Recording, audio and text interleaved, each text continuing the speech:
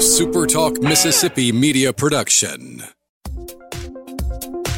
He's the former president and publisher of the Sun Herald, and now he's on the radio. Welcome to Coast View with Ricky Matthews on Super Talk Mississippi Gulf Coast 103.1. Welcome to Coast View. I hope you're having a great Monday, and thank you for joining me here on Coast View, the show that celebrates the men and women who are making coastal Mississippi such a great place to live, work, and play.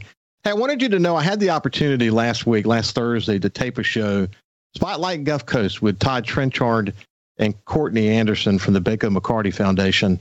It will air this week on XXV, WGUD, WXXV, NBC, and the Fox side.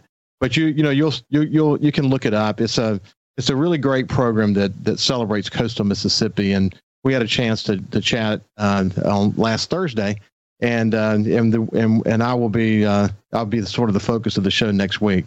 I love this opportunity because I got to share my passion for coastal Mississippi. So thanks to Courtney and to Todd for inviting me to be a part of that program. You know, I, like so many people in my generation, were really inspired by the first steps on the moon, a moment that 650 million worldwide TV viewers were deeply inspired by. If you look at sort of the current news that's out there, people like Tesla's founder, Elon Musk, with his SpaceX program, and then Amazon's founder, Jeff Bezos, with his Blue Origin company, Virgin founder, Richard Branson's company, Virgin Galactic. All of these guys were inspired by the Apollo program. In fact, an entire generation was inspired, and ultimately, some people called them, all of us, children of Apollo. It was an inspiring program that was once called the art of impossible. If you go back and look at how NASA describes the program, here's sort of the basics. Apollo was the NASA program that resulted in American astronauts making a total of 11 space flights and walking on the moon. The first 4 flights tested the equipment used in the Apollo program. 6 of the other 7 flights landed on the moon. Incidentally, the one that didn't land was Apollo 13. And as most of us know, Biloxi and Fred Hayes was a member of that crew. The first Apollo flight happened in 1968. The first moon landing took place in 1969, and the last moon landing took place in 1972. There are many coastal Mississippi connections to the Apollo program. 10 Apollo missions were successfully launched on engines that were tested at Stennis Space Center in Hancock County. Of the total 12 astronauts who walked on the moon, they were actually known as moonwalkers. But there was actually a smaller group of astronauts, 6 of them, who by themselves piloted the command module that orbited the moon. Astronaut and command module pilot Stuart Roosa referred to his smaller fraternity as the ones who soloed. Stuart Roosa was part of the Apollo 14 crew. They completed the first successful mission after the Apollo 13 had to abort their mission. Many may remember the Apollo 14 mission, by the way, because that was the mission when moonwalker Alan Shepard made the famous Goff shot on the surface of the moon. I'm honored this morning to have a coastal Mississippian and a real child of Apollo, Rosemary Roosa, Stuart Roosa's daughter, on Coast View. Good morning, Rosemary. How are you? Good morning, Ricky. It's a pleasure to be with you. It's great to have you. Look, when you wrote a book. And I did some research on the book, and it's widely available, I might add, about life as the daughter of an Apollo astronaut. The name of the book was To the Moon, an autobiography of an Apollo astronaut's daughter. It was published in 2019. Incidentally, for the Facebook and YouTube audience, we're actually showing the cover. What a great cover. We'll talk about how that cover came about here in just a second. And you also started the Moon Tree Foundation, and what a terrific opportunity to kind of keep the legacy of Apollo alive, and as you say, helps unite and inspire and conserve. We'll talk about that too. But before we go any further, I want to ask you this. I am not overstating it when I say an entire generation was inspired by the Apollo program, am I? No, it was really an exciting time. Kennedy had committed us to the moon by the end of the decade. And there's a famous line that he says, "We choose to go to the moon, not because it is easy, but because it is hard." And at the time, we were in a space race with the Soviet Union because at the time it was felt like who would dominate space could dominate the Earth. And so it was pretty heady times. The world was a little bit in turmoil. We had the Vietnam War going on, but we were insulated down at the Houston Space Center, Johnson Space Center. But it was a very inspiring time to reaching to the moon. These astronauts were incredible people, and it really did unite the world at a time that it needed to be united. And it did show at the time that, America and ingenuity and sometimes flying by the seat of your pants and just quick thinking. It was just an incredible program and one that really hasn't been reached since then. And I'm just so honored to have such a great daddy and have grown up in that environment. You know, what it did, though, is it really unleashed a generation of thinkers and dreamers focused on science and math in ways that really revolutionized the world in ways that we don't fully understand or appreciate even today. I mean, it's incredible, the impact. I remember, Rosemary, the first time I was at the Smithsonian in Washington, D.C., and I saw the command module and looked inside of it and thought, gosh, this is so small. And to think that 50 years ago, this is the 50th anniversary of your father's flight of the Apollo 14, that 50 years ago, he spent 33 hours, orbiting the moon alone in that. Like, I'm interested in things like, while he's up there alone, that had to be, I wouldn't be able to do it to begin with. So let me get that out of the way. But I mean, what a hero he was to do that. But did he sleep? Did he worry? What was going through his mind when he was up there? They didn't worry. I'm sure there were some thoughts because going to the moon, they actually had a docking problem. When you're going to the moon, you have to actually take the lunar module and connect it to the command module. And so there was a docking problem. So there were early on, they weren't sure, if they were going to have to abort or not. But as it turns out, they did. Shepard and Mitchell wound up landing on the moon. My father remained in lunar orbit at about 60 miles above, and he was very busy. They had him on a flight plan, and he was taking pictures for the following Apollo missions. So he had his own checklist to go by, and of course, he was the one that got him to the moon and back. And I'm sure he was worried a little bit once they ascended if they were going to have a docking problem again or not. But he did talk about how when you're at the orbiting the moon, there is no atmosphere. So you would be in communication with mission control. Everything would be kind of lit up, and then when you hit people call it the dark side, it's just really the back side of the moon. They would lose communication with mission control, and it would happen just in an instant. And so he would be jenning along, and then suddenly, boom, complete darkness, no communication. You're 240,000 miles away from Earth. So I'm sure he had some moments in there that were pretty heady, but he did his job, and he did it well. There were a lot of risks associated with that particular mission. One of the things that they wanted to do, of course, Apollo 11 was the first one. Then you had Apollo 12, and then 13 they had to abort, and then you had 14. One of the things they wanted to do with Apollo 14 was to land in a place that was a more rocky surface. One of their goals was to collect a lot of rock samples and whatever. But there were a lot of risks associated with this mission, weren't there? There were. Apollo 11 and 12 landed in fairly smooth areas. And so, Apollo 14 did what Apollo 13 was supposed to do. And actually, my father's crew was originally slated for Apollo 13, and Fred was supposed to be on Apollo 14. But then Alan Shepard, who was the the commander of the mission, NASA wound up kind of switching the crews.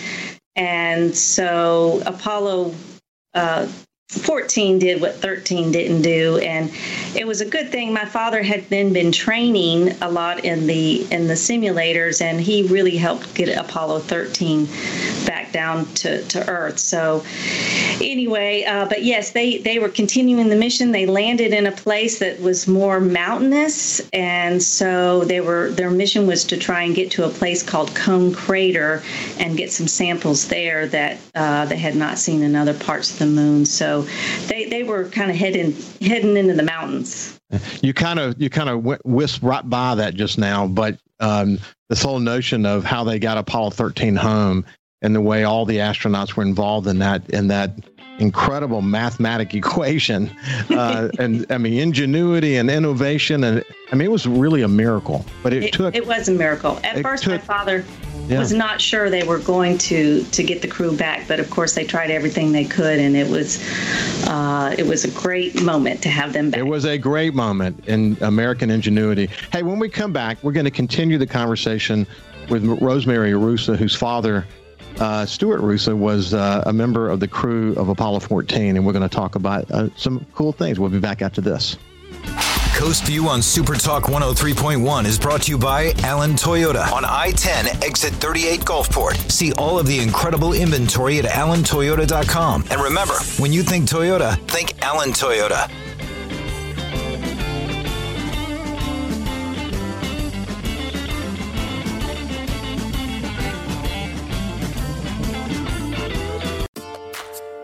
Talking to the people that help make the coast such a unique place to live.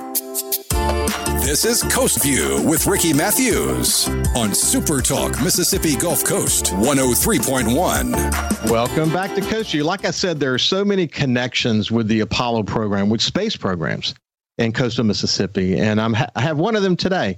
Rosemary Arusa, whose father was on Apollo 14. And we're just talking about what is it like to be a daughter of an astronaut, et cetera. Hey, one of the things I want to know about Rosemary is because Apollo 13 that had to abort the mission and they had to work so hard to get them back, which is what we were talking about when we went to break, and Apollo 14 that actually flew the mission that Apollo 13 was to fly. I'm always interested in how did Stuart Arusa and Fred Haise have a unique relationship because of that? Oh, yes. The astronaut corps was so small. They were very tight. They worked closely together. They were friends. They did so much together, training. They knew each other very, very well. Yeah. Okay. So look, I'm going to tell this part of the story. So your mother is from North Mississippi. She actually went to school with Elvis Presley. Some friends of her and her were just literally threw a dart at a map. And it landed on Langley, Virginia, which brought them there to teach. And ultimately, she met your father. And you can talk a little bit more about that. But that actually ended up eventually coming back to coastal Mississippi, where your father owned a Coors distributorship. And that's sort of the connection to coastal Mississippi. But what did I miss in that interesting story?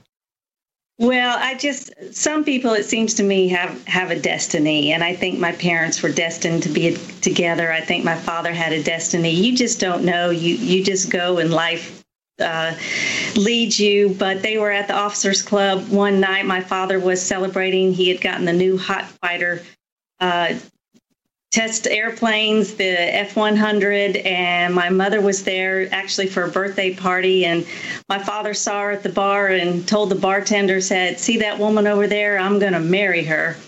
And she was dating a boy in Mississippi at the time, and so he realized, I'm going to have to work at this a little harder, but he wound up wooing her with his jet, and so they got married, and life continued. Well, unfortunately, they're neither one able to be with us today, but I was so interested in learning about your mother being buried with your father at Arlington National Cemetery, and that is such a special place there. Describe that to me. It is beautiful. Unfortunately, my father died fairly quickly at the age of 61. We happened to be in Washington, D.C. at the time, and unbeknownst to us, he had already made the plans to be buried at Arlington, so that made the process a little easier. So we wound up picking out a spot that's just down from the Tomb of the Unknown Soldier. Really beautiful spot, and my mother designed the headstone with the Saturn V rocket and the Apollo 14 patch on the back, and a very dark headstone because it reminded her of his talk about being in deep space, and it has little sparkles in it like the stars, because of course in deep space you can see so many stars. And so it's a beautiful place. It's very peaceful. And then when she passed away in 2007, she's buried with him, and of course to save space they bury on top of each other there. But after my father died, we wound up planting a moon tree at Arlington. So if you're at the Tomb of the Unknown Soldier, you can actually walk down the lane and you can see a moon tree and then go visit his headstone. Wow, that's so cool. So let's talk about the Moon Tree Foundation real quickly. Your dad had the option to be able to bring something with him into space. Explain what he brought and how that left a legacy. So back in the day, the Apollo astronauts were allowed to take a few personal items with them. It was called the PPK, Personal Preference Kit. And prior to Daddy joining the Air Force, he was a smoke jumper with the Forest Service. So when it was time for his mission, he wound up taking some tree seeds with him in honor of the Forest Service, 5 different varieties. And so they circled the Earth. They circled the moon with them. And when they came back to Earth, they weren't sure if they would germinate normally, if deep space or radiation had an effect on them, but they wound up coming to Gulfport, Mississippi at the Harrison Experimental Station. And so they germinated them and they wound up growing like normal trees. But a lot of those original, they were mostly planted during the bicentennial, and those original seeds are now gone. And so out of the 450 seeds that he took, there's less than 100 of those original moon trees left. So I just decided to pick up the legacy, and I think it's a great legacy. And so I'm carrying on moon tree plantings with second-generation trees. It's an incredible story. You actually had the opportunity to plant one at the Vice President's residence. Tell us about that. I did. That was in honor of the Apollo 11 50th celebrations. There were a lot of celebrations in 2019. We actually planted a moon tree garden at Kennedy Space Center with 12 trees, a tree for each of the Apollo missions. So as you enter into the Saturn V Center that has a large Saturn V rocket in there, you'll first pass through a moon tree garden. And then at the end of the year in November, we went up to the residence of the Vice President with Buzz Aldrin and Rick Armstrong, Neil Armstrong's son. And so Mike Pence was so gracious, and it was just a small little ceremony, but there's a moon tree there now. Wow, what a great story. There's so many stories to tell. In fact, there's so many stories to tell. You wrote a book about your life as the daughter of an Apollo astronaut. In a short time we have left, what stands out to you in the stories that you told in your book? Well, I decided just one summer just to start putting down my thoughts. And so I wrote it to the moon. I love champagne. So if you can see on the cover, there's a champagne bottle with the command service module heading off to the moon, because there are a lot of times when I miss my parents very much, and I take a bottle of champagne out and I get the cork and I try and find the moon and I shoot it up, and that's not the way you're supposed to handle champagne, but I shoot it up as far as I can get and try and get it back into lunar orbit, and I toast to them. But I decided to just kind of write about having such a unique childhood. And the one thing my father and my mother, too, wanted to teach us was just be adventurous and just get out there and try things and explore and just do things. And so adventure was really something that brought them together. And so that's something that they conveyed to me. So the book is about, I take the reader to the moon and back in the first couple of chapters. And then I take you all over the world with just adventures. But I always weave something space-related into every chapter. And there are 14 chapters as an ode to Apollo 14. Wow, that's such a cool story. I'm actually glad that you mentioned the cover because I was curious about that. As I mentioned at the beginning of the show, what a unique cover. So I'm sure you considered lots of different things, but you ultimately landed on that idea. Why did it win? Why did that particular cover win? Well, actually, that cover was designed by my honey, Francisco Gonzalez's daughter, Bella Gonzalez. And wow. I described it to her. And she has 2 degrees from Ole Miss in graphic arts. And so I described the concept to her, and she just came up with it. And she hit the nail on the head. It's just a beautiful cover. Francisco Gonzalez, our dear friend, and what he's done with the Mississippi Aviation Museum is really inspiring, isn't it? It is awesome. And of course, my father's in there along with Fred Hayes. So we do an ode to space in there. They're in the Space Heroes gallery. And so there's also a shuttle mock-up and things like that. But he loves filming, flying, and golfing. And so he picked this up. And so it's just a beautiful museum. And I encourage people to go by and see it. But he created, I know he's been on your show talking about it, but it's just really awesome. And we do cover all areas from space to early aviation to World War II to the Civil Air Patrol.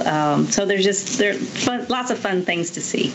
So let me do a shout out to Kyle real quick. Kyle, you on the mic? I am here. Good. How much time we have left? 1:55. Good. Thank you. As usual, Rosemary, Kyle Curley, the producer of this show, I give him the cover and he goes and dives and does all these other photos that we're showing to the YouTube and Facebook audience. But he's just, he takes so much initiative to make these shows as good as they can be. But thanks for doing that, Kyle, buddy. Thank you, Kyle. You bet. Kyle's the man.